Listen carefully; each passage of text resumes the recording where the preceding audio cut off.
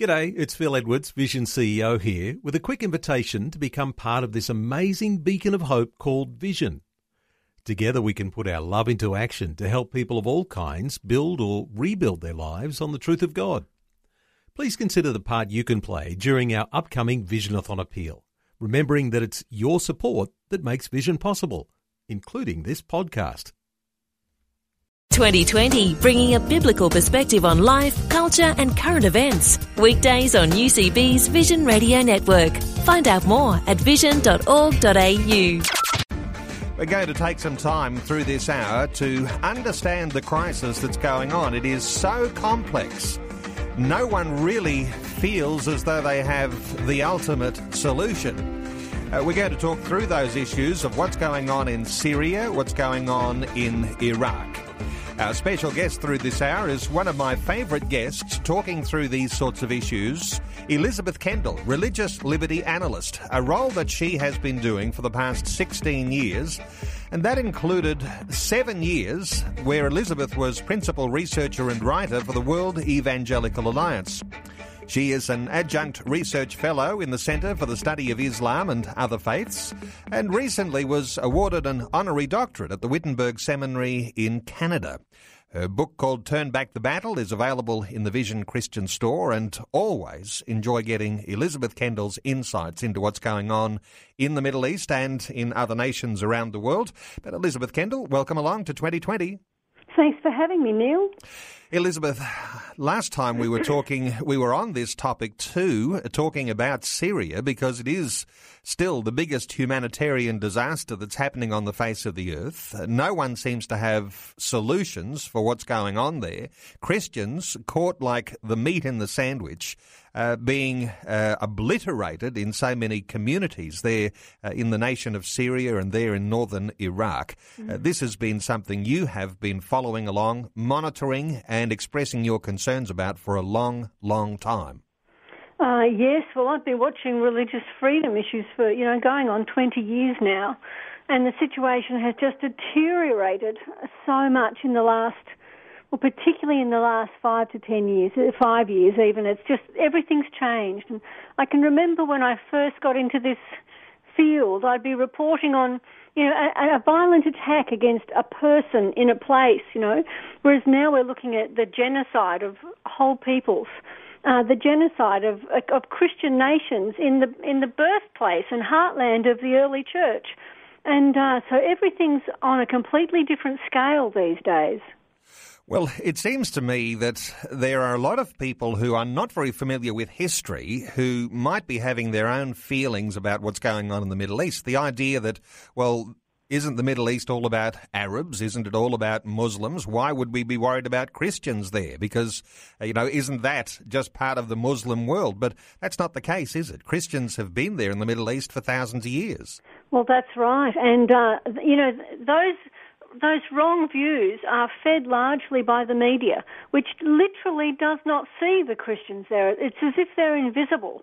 They are like an invisible people, which is just such a tragedy because they are the indigenous people of the Middle East. The Assyrians were there right back into Old Testament times. If you go back into your Bible and you read about the Assyrians and the great Assyrian Empire that at one stage spanned pretty much the whole Middle East and down into Egypt even. And you read about Sennacherib coming up against Jerusalem. You read about Jonah going and witnessing to the Assyrians in Nineveh and how they repented.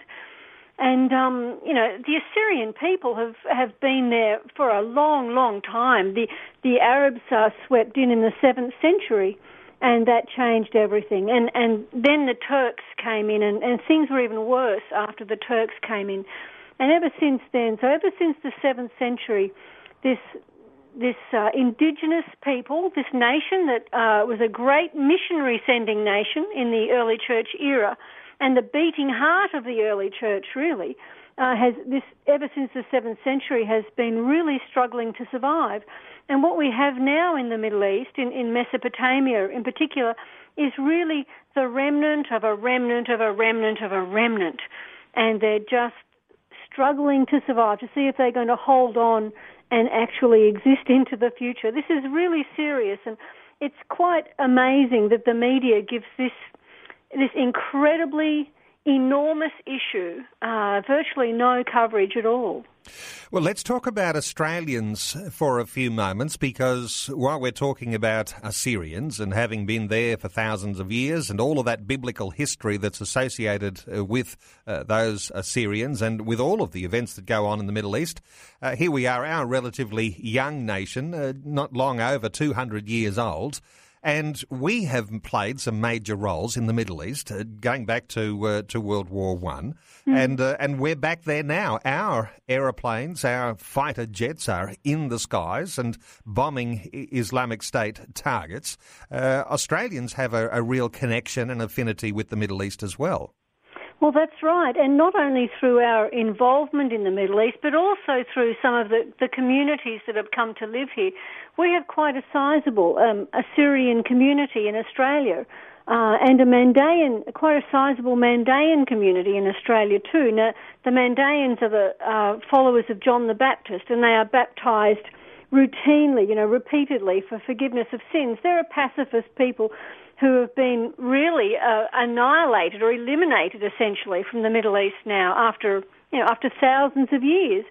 So we have these connections as well, and all these Mandaeans and Assyrians, thinking particularly now of the Assyrian community in Australia, they have family members, back in Iraq, and I was speaking just recently to an Iraqi family from Mosul. They've been out here for about a number of years now, but their parents, this lady's parents were still in Mosul, and telling me about her parents' home, the home she grew up in, the home that she loved to take her children back to visit Grandma and Grandpa, the home they'd lived in ever since they got married. They've been kicked out of it. They've been driven from Mosul. They're now IDPs in Iraqi Kurdistan, and she was wondering how they were going to survive. And as soon as she mentioned her parents' home, she just dissolved into tears. Now, these people are in our congregations. They're here in our midst, and, we can't pretend that these things don't matter. I think we really need to get a grip of it, because we need to extend our love to our Assyrian brothers and sisters in Australia, and we need to be giving. We need to be really helping the Assyrians who are still in Iraq and in Syria. We need to be helping them. Elizabeth, let's take a few moments to try and get a sort of a big picture outlook on what's going on in Syria, what's going on perhaps even the broader Middle East, but Syria is the central focus of what's happening with this conflict. Mentioned the Assyrian people, which they don't actually have a nation there, but from right across that area in the Middle East where all of the fighting is going on at the moment. Give us a quick overview, because we're aware that Russia is now in this turmoil, a part of the complexity, perhaps even making it more complex than it's even been. But Russia's there in the mix. You've got America backing rebels trying to get rid of Bashar al-Assad, the Alawite leader in Syria. Just give us a quick sort of overview so that we can really get some meat on the skeleton, if you like, some flesh on the skeleton of our understanding of what's going on there in Syria. Okay, that's a really big ask. It's so complex. Now, I've tried to do this in my book, the book that will be coming out early next year. What you've basically got, if you look at Mesopotamia, which is Syria and Iraq, is you've got a region that ever since World War I has been under Western mandates, or then under Western-imposed rulers, and then under military dictatorships, but it's always been a melting pot. They're mixed countries. They're not like the surrounding great powers. So you've got the Arabs to the south, you've got the Turks to the north, and you've got the Persians to the east. They're the three powers that have throughout history been the imperial powers of the region. The Persians had first dominated the region. Then the Arabs dominated the region, and then the Turks dominated the region, right up to World War I. And that's when everything changed. And what we've got now is like British power faded, but American power came in, and America has been the hegemonic power. That is the power that really has influence over what happens in that area, and that's changed. So the American power has basically gone. The balance of power has been overturned, just like a volcano has been uncorked, really. And now you've got the three powers that are on that outside ring, all competing to have their way over Mesopotamia. That's just one layer of the conflict. Another layer of the conflict is the eternal battle between the Sunnis and the Shias. So the Sunnis that are mostly in the Arab camp, and then the Shias that are mostly in the Persian camp. There's an eternal conflict going on there. There's also two political alignments.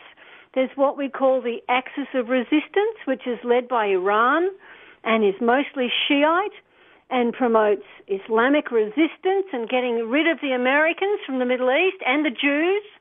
That's the Axis of Resistance, and it sort of runs from west to east. The other axis is the North-South Turkey-Arab axis, and these leaders are Sunni. They're allied to America. Most of them have peace treaties with Israel, and these two political axes are at war with each other.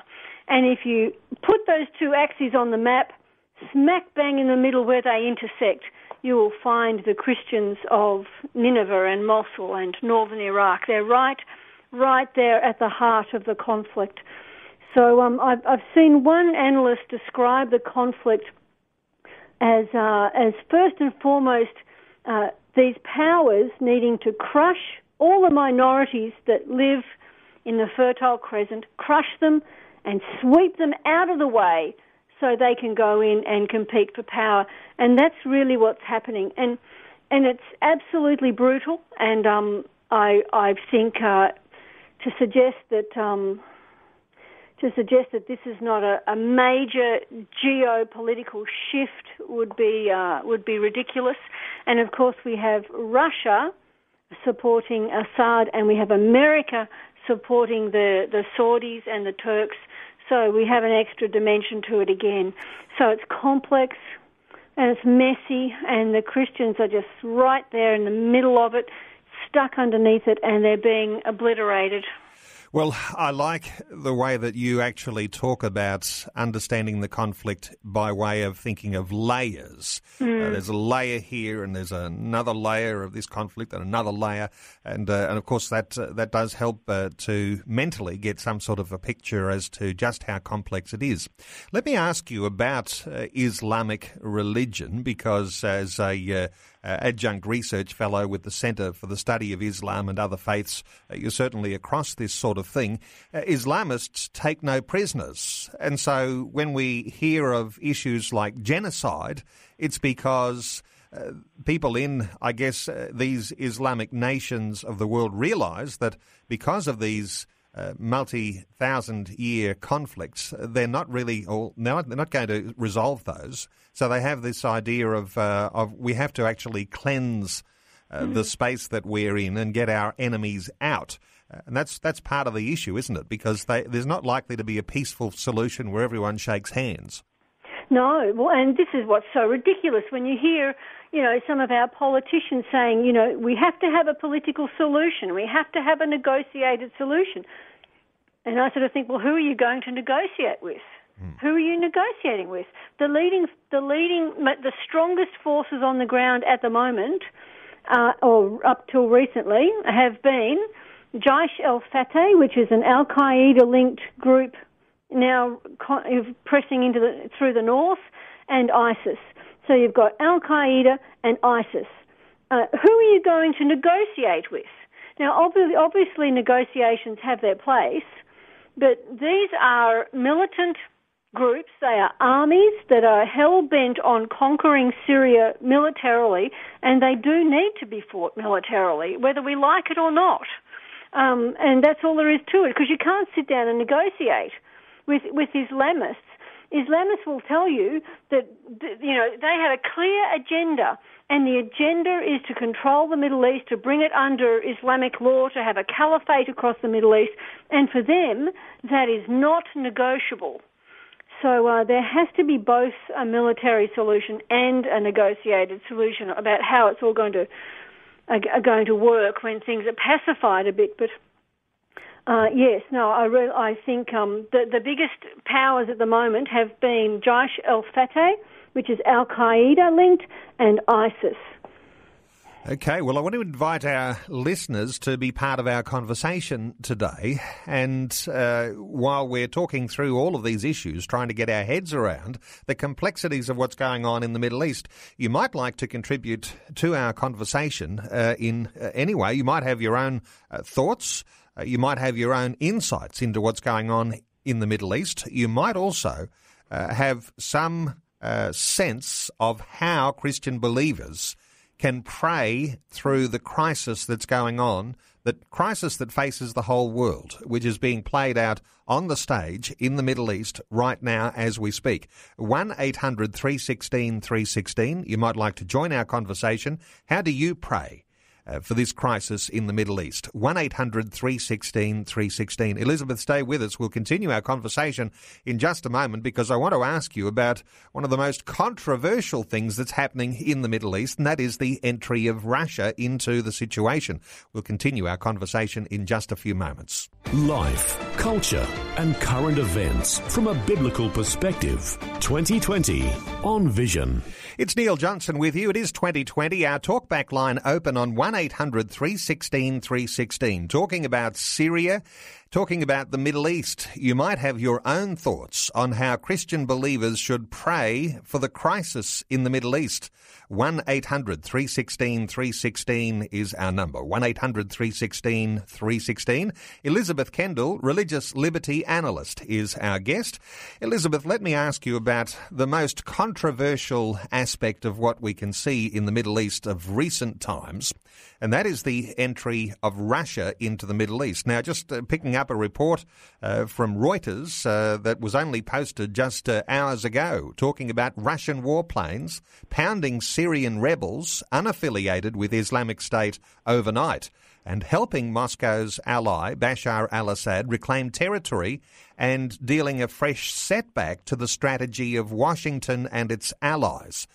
Your thoughts on Russia and their inclusion in this conflict?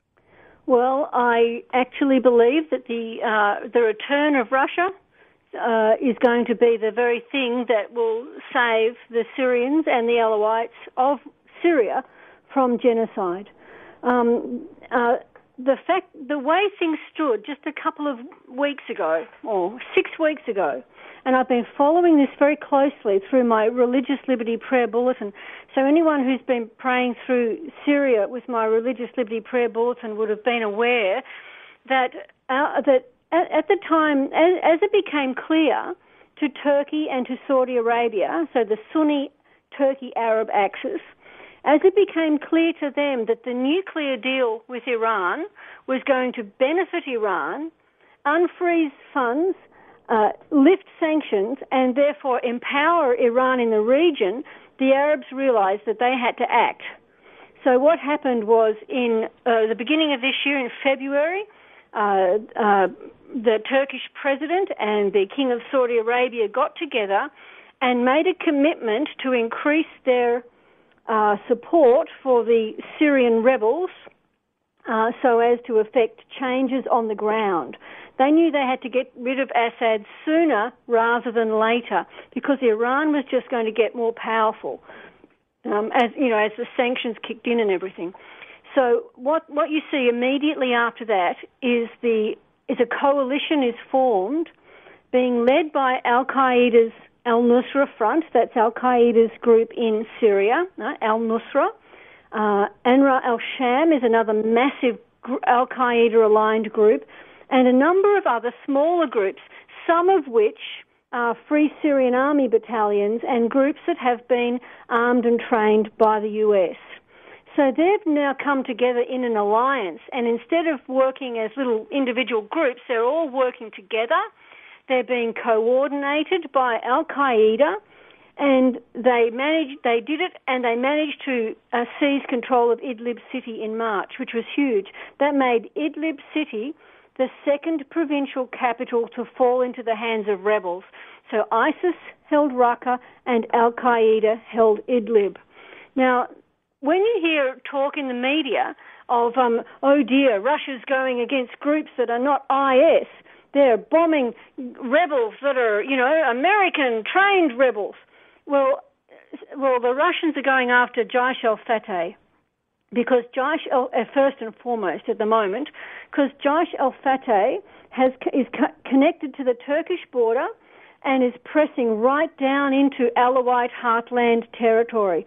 They are launching rockets into the Alawite heartland. This is the clan and sect of the government, Bashar al-Assad. So these are his people, his family that's being bombed. They're villages that are under attack. Not only that, but Russia has a naval base on the coast there, so it has a legitimate interest that it needs to defend. So it's going after these rebels. And of course, because the American Free Syrian Army battalions, or the American armed and trained Free Syrian Army battalions, are part of this Al-Qaeda alliance, well, they're getting bombed too. But you see, that you don't get the whole story, I'm afraid, when you listen to the media. So, and I really actually I thought Lavrov was pretty interesting on the news the other day when he was asked about going after ISIS. He said quite correctly, he said, Russia has always said we will go after ISIS and other terrorist organizations. So that includes Al-Qaeda. And he said, and they said, well, how do you define terrorist then? And he said, if it looks like a terrorist, if it walks like a terrorist, if it talks like a terrorist, if it kills like a terrorist, it's a terrorist. Well, the question begs itself, is that should we be embarrassed? I mean, where's Australia in all of this? Because we are allied to the United States. What you're suggesting is that the United States is allied to Al-Qaeda, working against IS. Now, is that too simple a way to put that? Have I taken us? They probably have there's a little bit, one of those little links in between that gives you deniability, you see. So the US is arming and training rebels, Free Syrian Army battalions and little other groups, very small groups. And those groups, so they say, well, we've got clean hands, we're only giving our arms to guys we trust. But those guys then turn around and are allied to Al-Qaeda. So it's an exercise in duplicity, really, to say that we're not allied to Al-Qaeda, but they sort of aren't. It's a sort of an indirect link, but it's there, and it's real. And to try and deceive us, the people who listen to the news, the electorate, to try and deceive people that this is not all part of an Al-Qaeda faction is pretty poor, I think. And there's quite a lot that's coming out at the moment that really is quite distressing. I heard, I think it was John Kerry recently saying, oh, Russia's in there bombing its own people. But everyone who follows this conflict knows that there are many, many Chechen rebels fighting in Syria for the jihadists. Not only are there many Chechens, but many of them are actually the fiercest fighters that are around. They are known as the fiercest fighters. Many of them are the leaders of jihadist battalions because they were trained by the Soviets. They've got experience and training in the Soviet army, and they are mature, seasoned generals, mujahideens. So, yes, he probably is attacking some Chechen battalions. There's a number of Chechen battalions actually fighting in Syria, so he'd be quite keen to go after them, I would expect. And it's not exactly a case of, cruel dictator bombing his own people. There's a lot of propaganda going around out there. Well, 1-800-316-316, you might have your own thoughts on how, as a Christian believer here in Australia, you should be praying for that crisis in the Middle East. 1-800-316-316. Let's take a call. Sue is in Katanning in Western Australia. Hello, Sue. Welcome along to 2020. Hi. Hi, Sue. What are your thoughts on our discussion? It's very confusing. There's never been peace in the Middle East. And just read Revelations, and God said it's going to be like this, and we can just pray as Christians and hope that more people out there will turn to Christianity, because it's the only way we're going to fight hatred. I agree. And anyone out there that kills people and harms people, they don't have the Lord in their lives. Yeah. So let's just all get together as Christians and pray for this world, because I won't listen to the news. It's so sickening, but it's here in Australia, it's everywhere. And, I'm just waiting for Jesus to come again. Yeah, There will always be hatred on this earth when you've got believers and non-believers. Elizabeth, your thoughts on what Sue was sharing? Yes, thank you, Sue. And this is what my whole ministry is focused on and geared towards, is trying to bring the church together in prayer for his people, because God saves his people by grace through faith. So we pray in faith and we wait for God to act in grace, and we seek his guidance in all that we do. And, Christians in the Middle East at the moment are really, really hurting. They're in deep emotional pain by the way in which they feel that the West has betrayed and abandoned them.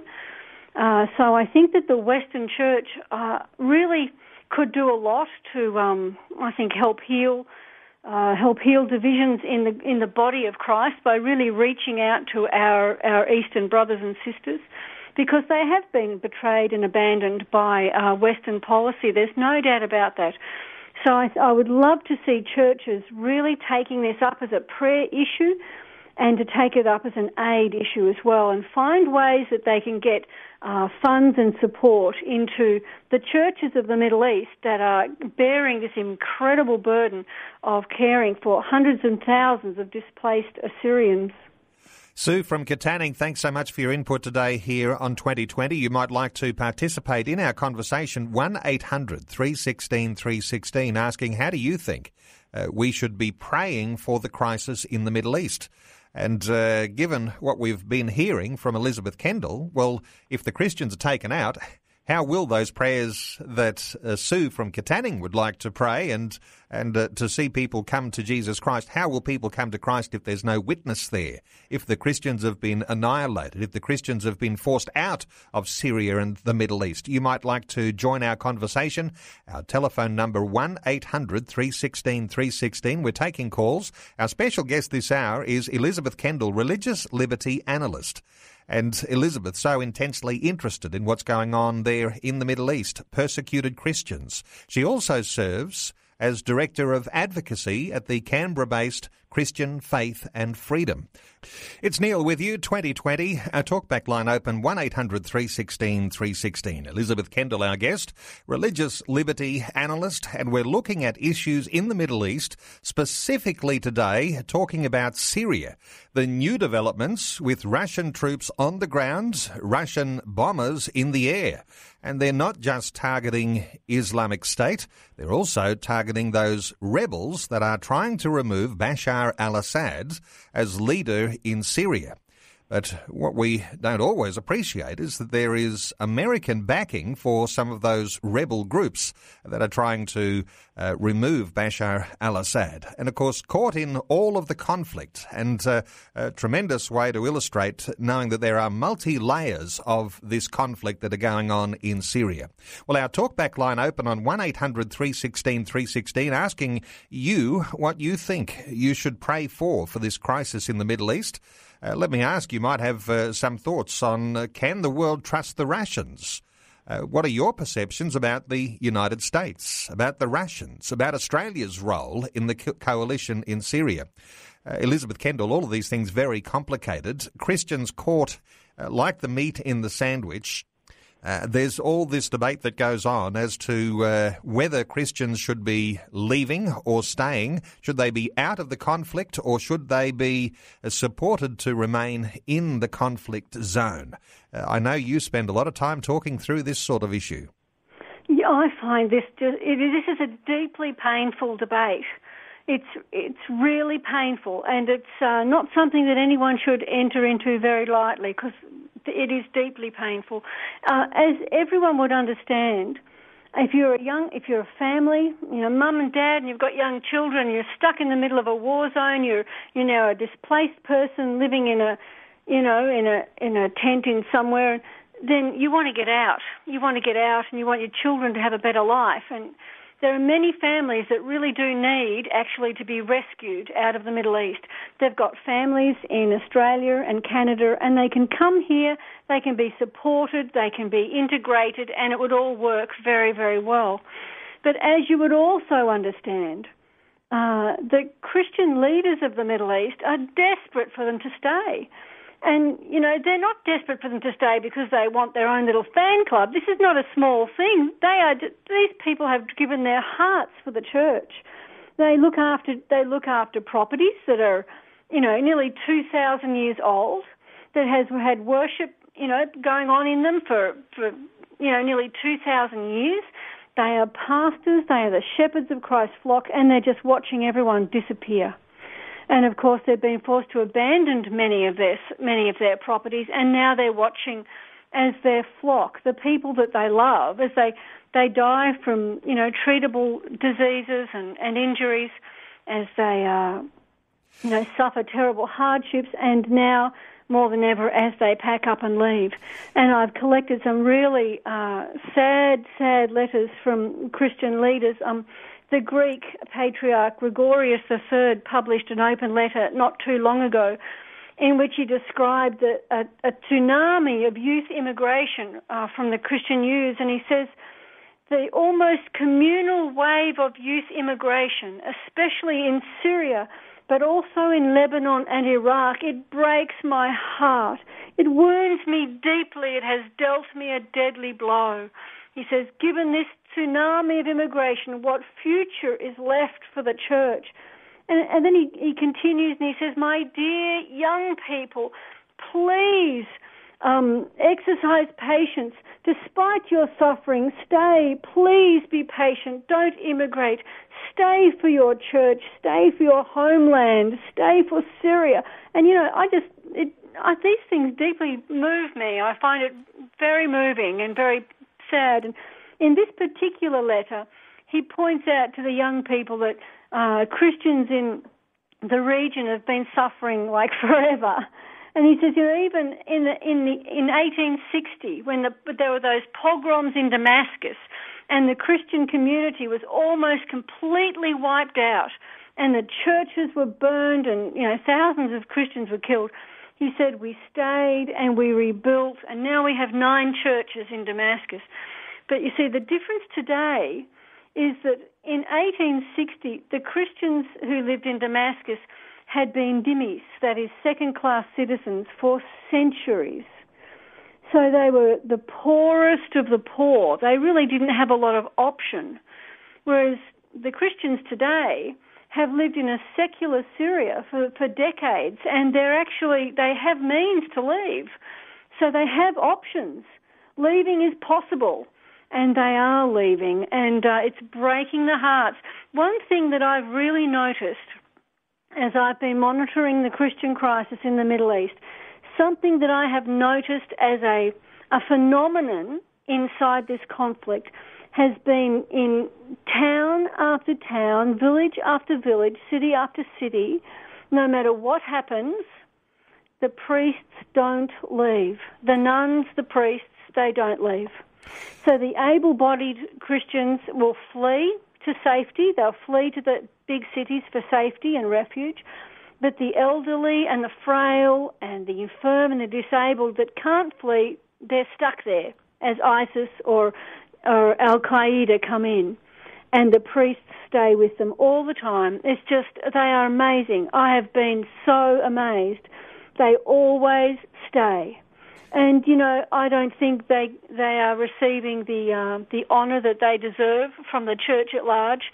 They stay with their people. They're nearly always kidnapped, and the first ones to be kidnapped, tortured and beheaded and everything when ISIS comes in, but they refuse to leave their people. They'll stay with them right until the end. And, I think we really need to be talking seriously about how do we help these people.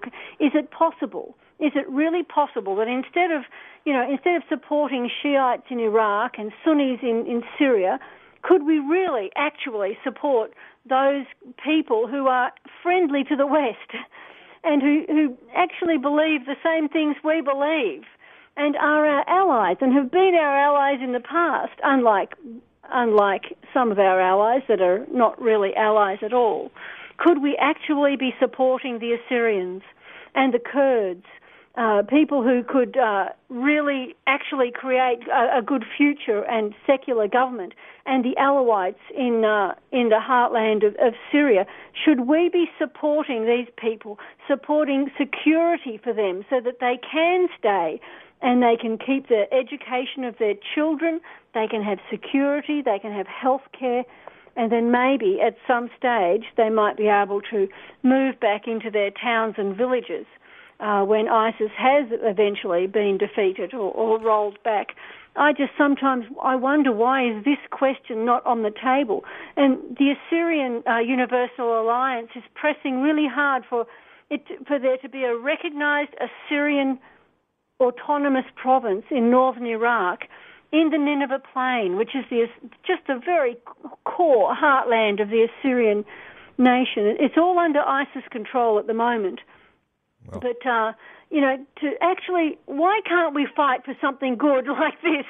Why are we sort of so messed up with fighting other people's battles for them when we can actually fight for something that is really good? Yes, well, there are a lot of messed up people obviously making the decisions, and inviting listeners to be part of our conversation. We're going to take some calls in just a moment, but I can identify with those things that you're saying, and just to reinforce what you're saying, Elizabeth, because you might recall that just on 12 months ago I had a wonderful privilege to go to the Middle East and was in Lebanon, right on the border with Syria, and actually sat in refugee camps with those refugees who'd flooded out of Syria across the border into Lebanon and were living in tent cities, and just to experience their hospitality was wonderful, and wonderful to be able to reflect their stories. But another thing that happened while I was there was able to actually meet some of the pastors who are working in churches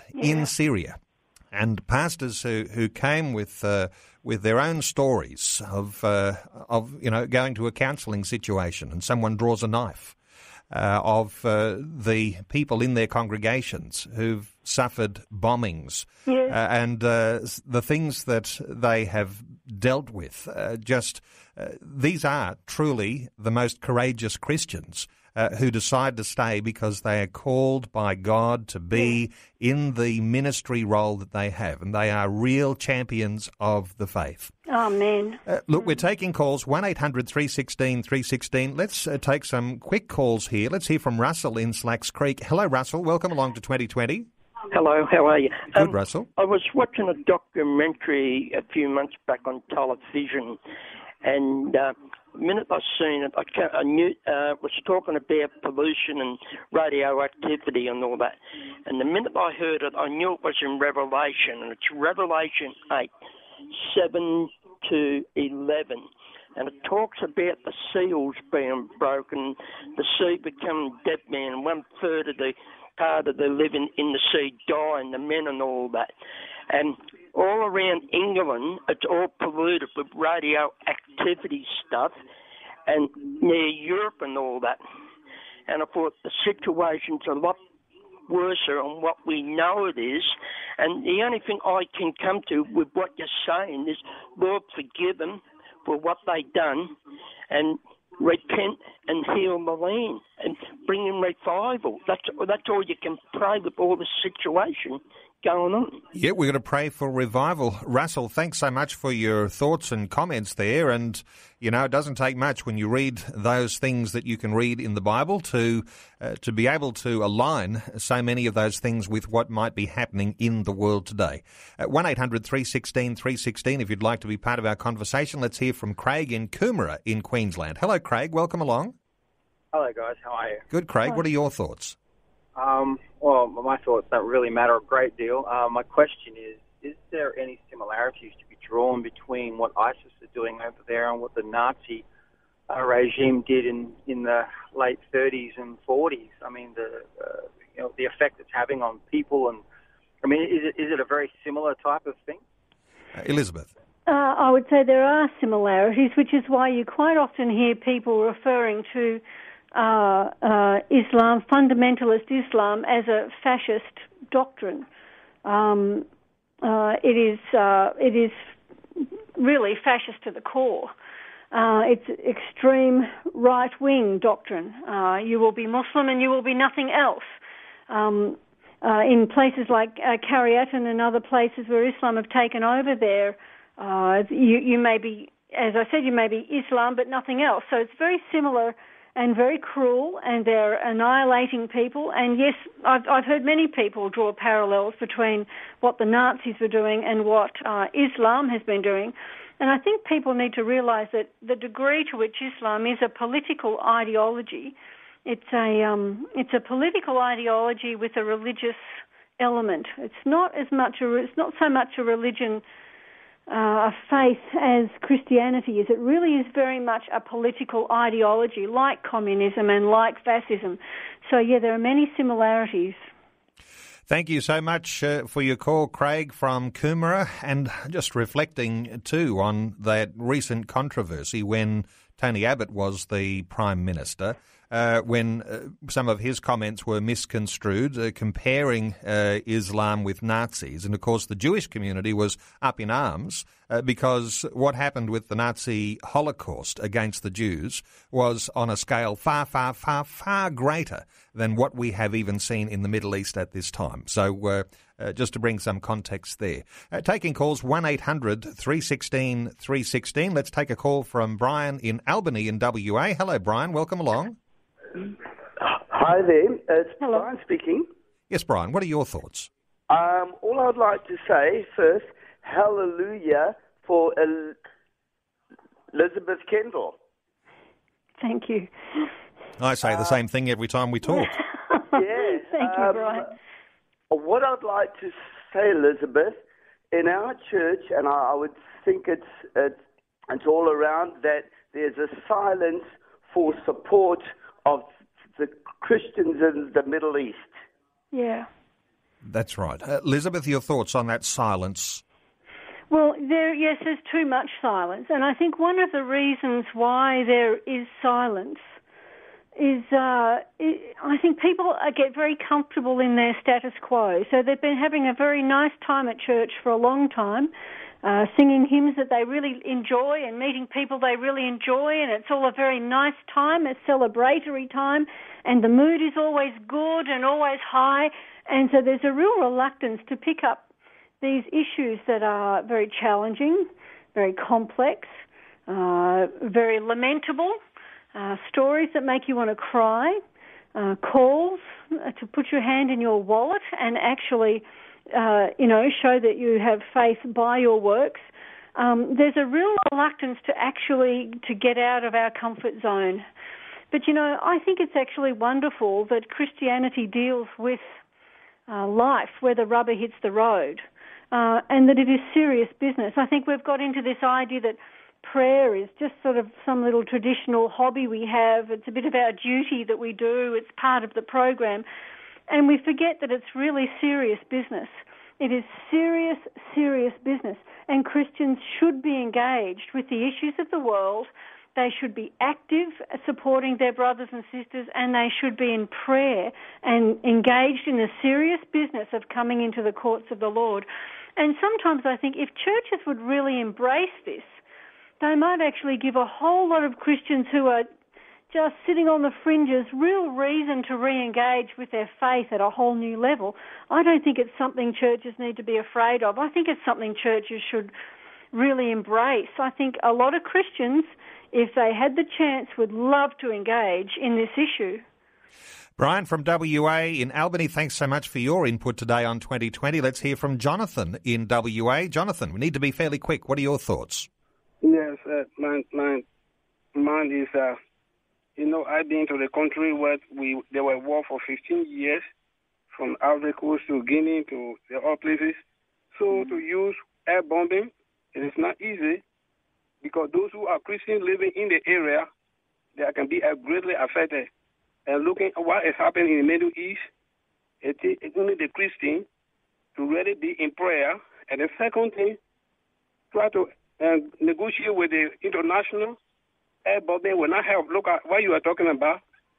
America is supporting the rebel to remove the leader, and the other faction coming, they play another, I don't know, supporting the people. It will cause really damage in the Middle East. So what we need to do to tell the leader to negotiate with one another and try to stop air bombing and bring a negotiation on the table to bring peace in the Middle East. Instead of, because the Christians, if they stay there, it will not be easy with them. Some of them will die. Yeah. It's good for them to stay. Some of them will build a church again. Okay. Jonathan, I want to thank you so much for your input today. Appreciate your call here on 2020. Let's time for one more call from Ruth in Queensland. Hello, Ruth. Welcome along. What are your thoughts? Yes, I think it's very, very important to care for the world, and I also believe it's very, very important to care for our own backyard in Australia and the great needs in this land with the shocking homelessness that's going on all over the nation, and it's not getting any better. And people are at risk of being murdered, of being stabbed, of being attacked. I don't think people are seriously seeing the great need and the great need for housing and families sleeping in cars and people that are desperate and losing jobs. And I think we also, generosity is part of Christianity, but we need to be generous. It's like having a family and neglecting your family and going out and looking after everyone else. Ruth, great thoughts, some interesting ones in there, and, reflecting what a lot of people feel too about Australia's involvement in the Middle East, so far as it goes militarily. There's problems at home. Elizabeth Kendall, a very quick thought on what Ruth says. Oh, I agree, absolutely. Of course we need to be concerned about what's happening in our own country, and I think we need to see that our brothers and sisters in Christ as very much part of our own family as well. So, I think one thing that we need to do in Australia is the church needs a revival. We need to revive the church.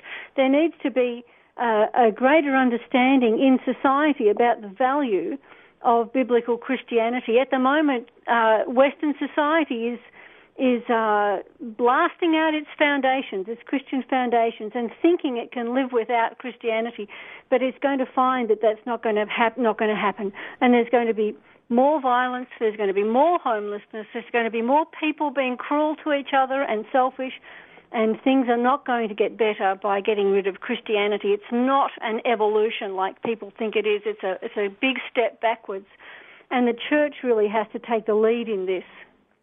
Okay, thank you to Ruth from Queensland for your input on 2020, and we won't be able to take any more calls. In fact, running super short of time. Elizabeth Kendall, just so good to be able to hear your thoughts, to hear your heartbeat, and that encouragement that always comes in our conversations where you encourage people to get on their knees in the courts of the Lord to bring about change. I heard this as a theme coming through our conversation, that revival is needed in the Middle East. And, of course, the idea of keeping Christians in the Middle East so that there could be some discipleship and maturity when a revival does come. I mean, that's so important. Yeah. Elizabeth, we have run out of time. Elizabeth Kendall, religious liberty analyst.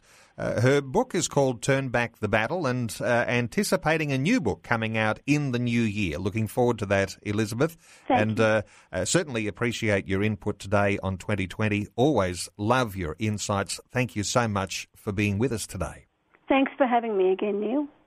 Like what you've just heard? There's more great podcasts, or you can listen to us live at vision.org.au. And remember, Vision is listener supported. Your donation of any amount will help us continue connecting faith to life. Learn more or donate today at vision.org.au.